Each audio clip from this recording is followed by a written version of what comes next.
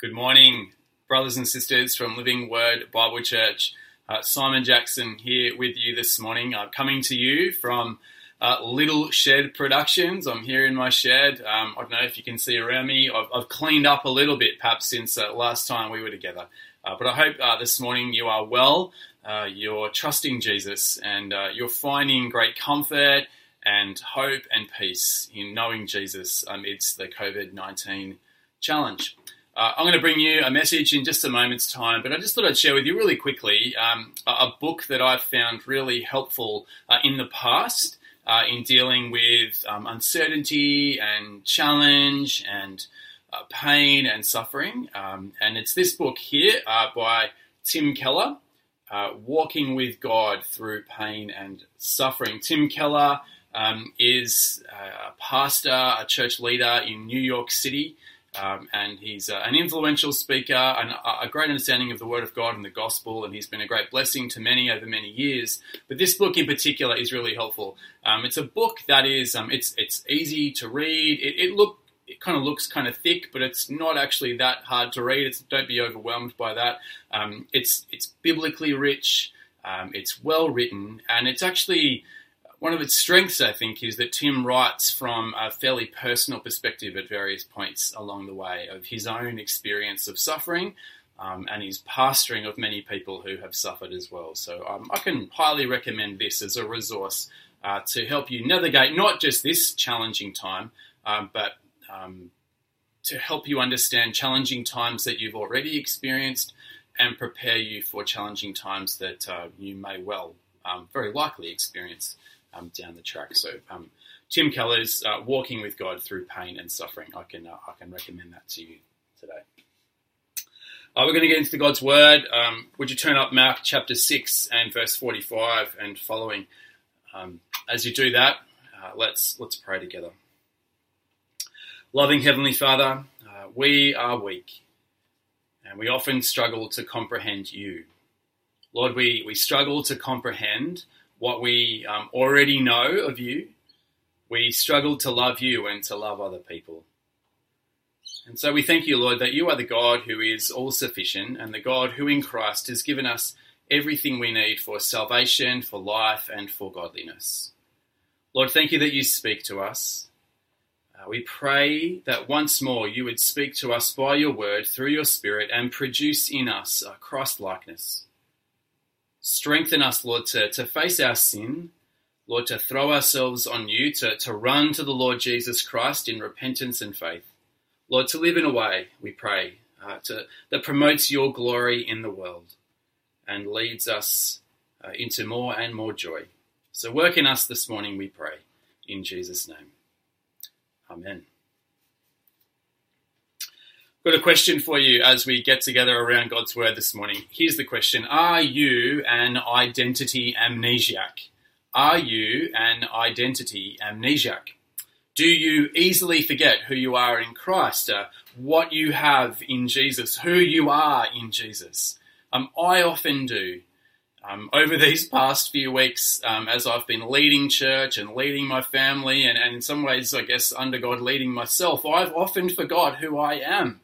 What I have in Jesus. And it's often when I take my eye off Jesus, that's when I'm going to get into a little bit of a tailspin. Adele, my wife, will tell you that there's been a few days over the last month or so where I've kind of, flipped out.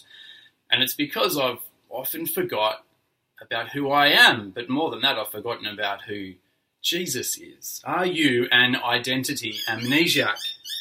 I've been reading through Mark's Gospel over the past few weeks, and I've been leading our church in teaching us from Mark's Gospel, chapter 1 through to 8, over the past few weeks. And so teaching the Bible on Sundays and leading us through some small group devotions as well. Mark chapter 6 always stops me in my tracks. I don't know if it does for you. In particular, that event where Jesus calms the storm, Mark chapter 6, verse 45 and following. So would you follow along with me as I read Mark chapter 6, verse 45 to 52. Immediately, Jesus, made his disciples get into the boat and go before him to the other side, to Bethsaida, while he dismissed the crowd. After he had taken leave of them, he went up on a mountain to pray, And when evening came, the boat was out on the sea, and he was alone on the land. And he saw that they were making headway painfully, for the wind was against them. And about the fourth watch of the night he came to them, walking on the sea. He meant to pass by them. But when they saw him walking on the sea, they thought it was a ghost and cried out, for they all saw him and were terrified. But immediately Jesus spoke to them and said, "Take heart, it is I. Do not be afraid." And he got into the boat with them, and the wind ceased. And they were utterly astounded, for they did not understand about the loaves, but their hearts were hardened. I want you, just firstly, as we reflect on this passage, to look closely at what it says. When evening came, the boat was in the middle of the sea, and he was alone on the land. He saw them being battered as they rowed because the wind was against them. Around 3 a.m, he came toward them, walking on the sea, and wanted to pass by them. Walking on the sea. Walking on the sea. Walking on the sea. I mean, please don't try that at home, right? Walking on the sea. I think we are too passive here as God's people. Have you had your coffee this morning? Jesus walking on the sea. I think we have a tendency as God's people sometimes to read the Bible a little bit passively, with a little bit of, biblical familiarity or paralysis, right? And by doing that, we don't fully interact with the passage. That phrase, right, walking on the sea, is the linchpin, it's the turning point, it's the exploding moment in this particular passage, in this story. Because the minute Jesus takes that walk on the sea, we're confronted with two things. Here's the first thing. This is the Lord God Almighty. Jesus is the Lord God Almighty. He's the King. He's the Creator. He can do anything with his creation that he wants to do. This is the Lord. The average person doesn't take a walk on the water. So what Mark is trying to do is demonstrate that Jesus of Nazareth is in fact the Son of God. Case closed, deal done, argument won. This is the Lord. Bow down and worship. As in most of the passages throughout the first half of Mark's Gospel, the primary emphasis here is Christological. What that means is, who is Jesus? What are we to understand about this person, Jesus? And here we see that Jesus' divine authority is center stage as he once again exhibits his mastery on and over creation. Just as God, as Yahweh, treads on the mighty seas, Job chapter 9, verse 8, and made a way through the sea at the Exodus chapter 13, so Jesus walks on water toward his disciples. Similarly, just as Yahweh passed by Moses, Exodus 33, and passed by Elijah, 1 Kings 19, to reveal his glory, so does Jesus here reveal his glory and reveal his divine authority by passing in front of the disciples in the boat. Wow. So here we are confronted afresh this morning with Jesus, God himself, with all of God's authority. It's marvelous. But there's something else that we should also notice, very critical to our understanding of this passage. Think with me. The minute Jesus takes that walk, you know what he has on his mind. The minute Jesus takes that walk, you know what his intentions are for this moment. If all Jesus wanted to do, right, was remove the difficulty, he wouldn't have had to take the walk, right? All he would have to have done was stay where he was, sitting on the land, a little bit away from where the disciples were, and, from the shore, speak the words, "Peace, be still." And the water would have stilled in response to its Creator's voice, Creator's word. The wind would have died down, the waves would have gone calm, and the boys in the boat would have rowed the rest of the way to Galilee. Yet the minute Jesus takes that walk, you know that he's not after the difficulty. He's after the disciples in the middle of the difficulty. He wants to do something in the hearts and the lives of his disciples who are in the midst of a hard time. He's not after making life easy in that moment. He's after transforming the men, his people, in that moment. Yes, the wind is still blowing. Yes, the waves are still crashing. The boat is still bobbing up and down. But Jesus now injects himself into the scene. He's right there with his disciples. And it's not just anyone right there with his disciples. It is the God of Abraham, Isaac, and Jacob with his disciples. The one upon whom all God's covenant promises rest. The one who's the same yesterday, today, and forever. The one who created the world, created you and me with a simple word. The one who holds everything together by his power. The one who is sovereign over every experience you will ever be in, that I will ever be in. The great I Am has invaded the world. It's beautiful, isn't it? When Jesus is walking on the water and he comes into the midst of the circumstances of the disciples, which is hard and challenging and scary and frightening and anxiety-provoking. Jesus says, take heart, it is I, do not be afraid. And when Jesus says, it is I, the language there is in Greek, a little bit of Greek's good for you, it's ego eimi, which is I am. And so as Jesus comes into their drama, he says, I am is with you. Echoes of the title that God gave to Moses to go before Pharaoh with. Who shall I go? In whose name do I go to Pharaoh? Tell him, I am sent you. And Jesus turns up and says, take heart, ego eimi, I am here. Don't be afraid. In this story on the water, we see that the great I Am has invaded the world. The great I Am, if you're a Christian here today, has invaded your life by grace. It's impossible for any one of us who is in Jesus, who by grace has come to know the beauty of Jesus, the life-giving death of Jesus, the death-crushing resurrection of Jesus. If you know him, it's impossible for you to be in any circumstance, good, bad, poor, rich, healthy, unwell, for you not to have the great I Am with you. See, I Am has invaded your life by grace. The I Am is here. The I Am is here. The great I Am is here. The I Am is with you, with me. Throughout church history, brothers and sisters, this passage has been understood as Christ's rescue from the storms of life. Whilst we need to be cautious about over-allegorizing passages like this, the challenges that the disciples face are certainly analogous to the spiritual battles that we face, the physical challenges that we face. And Lord knows, right, we are in the midst of a physical challenge right now, and many would say it's also a spiritual challenge right now. But just as the disciples rode hour after hour but made little progress, so sometimes it seems like you and I are going nowhere in the headwinds of life. It can at times feel like we're making no progress, that the great I Am isn't with us.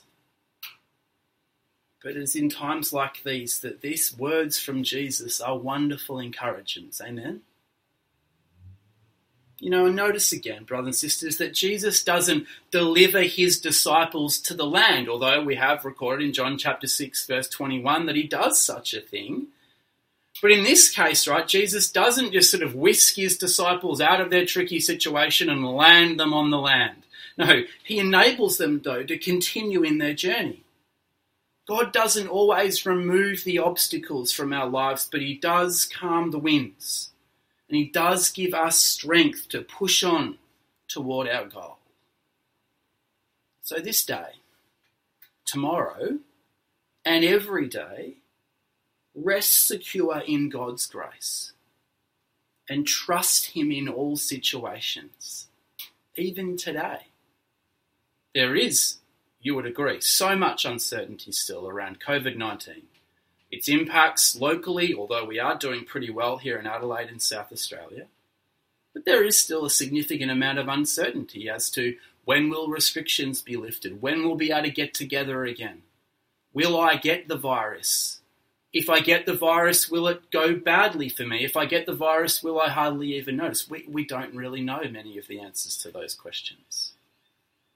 But we do know that I Am is with us always. We know that the I Am is with us in sickness and in health. We know that the great I Am is with us whether we're poor or whether we're wealthy. We know that the great I Am is with us whether we are employed, whether we are unemployed. God is with us. And that is a wonderful truth, a beautiful reality. Again, the reminder that he doesn't pluck us out of tricky situations often, but he's with us in the midst of those obstacles, within the midst of those challenges. So brothers and sisters, don't forget that the great I Am is with you always. I Am is with us. Jesus is with us. Remember who you are, and remember that Jesus is with you always, both now, to the end of this age, and for eternity. Let's pray, shall we? And as we pray together, I'm going to pray in response to what we've thought about just now, but also lead us to pray about some more broader things that are going on in our world as well, both in the church at Living Word, in our wider community, and to the ends of the earth. So would you bow your heads or kneel on the floor maybe, wherever you are, do whatever you normally do, but let's focus in and listen and engage at the end by saying a hearty Amen. That would be a really good thing to do. So let's pray. Heavenly Father, we praise you that you are the same yesterday, today and forever. We're sorry for being such forgetful people. Thanks for your word, and thank you for reminding us afresh today of your presence in our lives and the power we have in Christ to live, knowing that we are secure and knowing that we are loved. Father, we pray for our world. Lord, we pray that you would lead leaders of our world in the direction of being able to make wise decisions, to make wise and right actions for the welfare of all. Father, do set all the nations of the world on a path of righteousness and peace. We pray particularly, Lord, for the leaders of our nation, especially Prime Minister Scott Morrison. We pray also for our Premier, Stephen Marshall. And Father, uphold all who exercise authority in this land. Enable them to uphold justice, to restrain wickedness, and promote integrity and truth.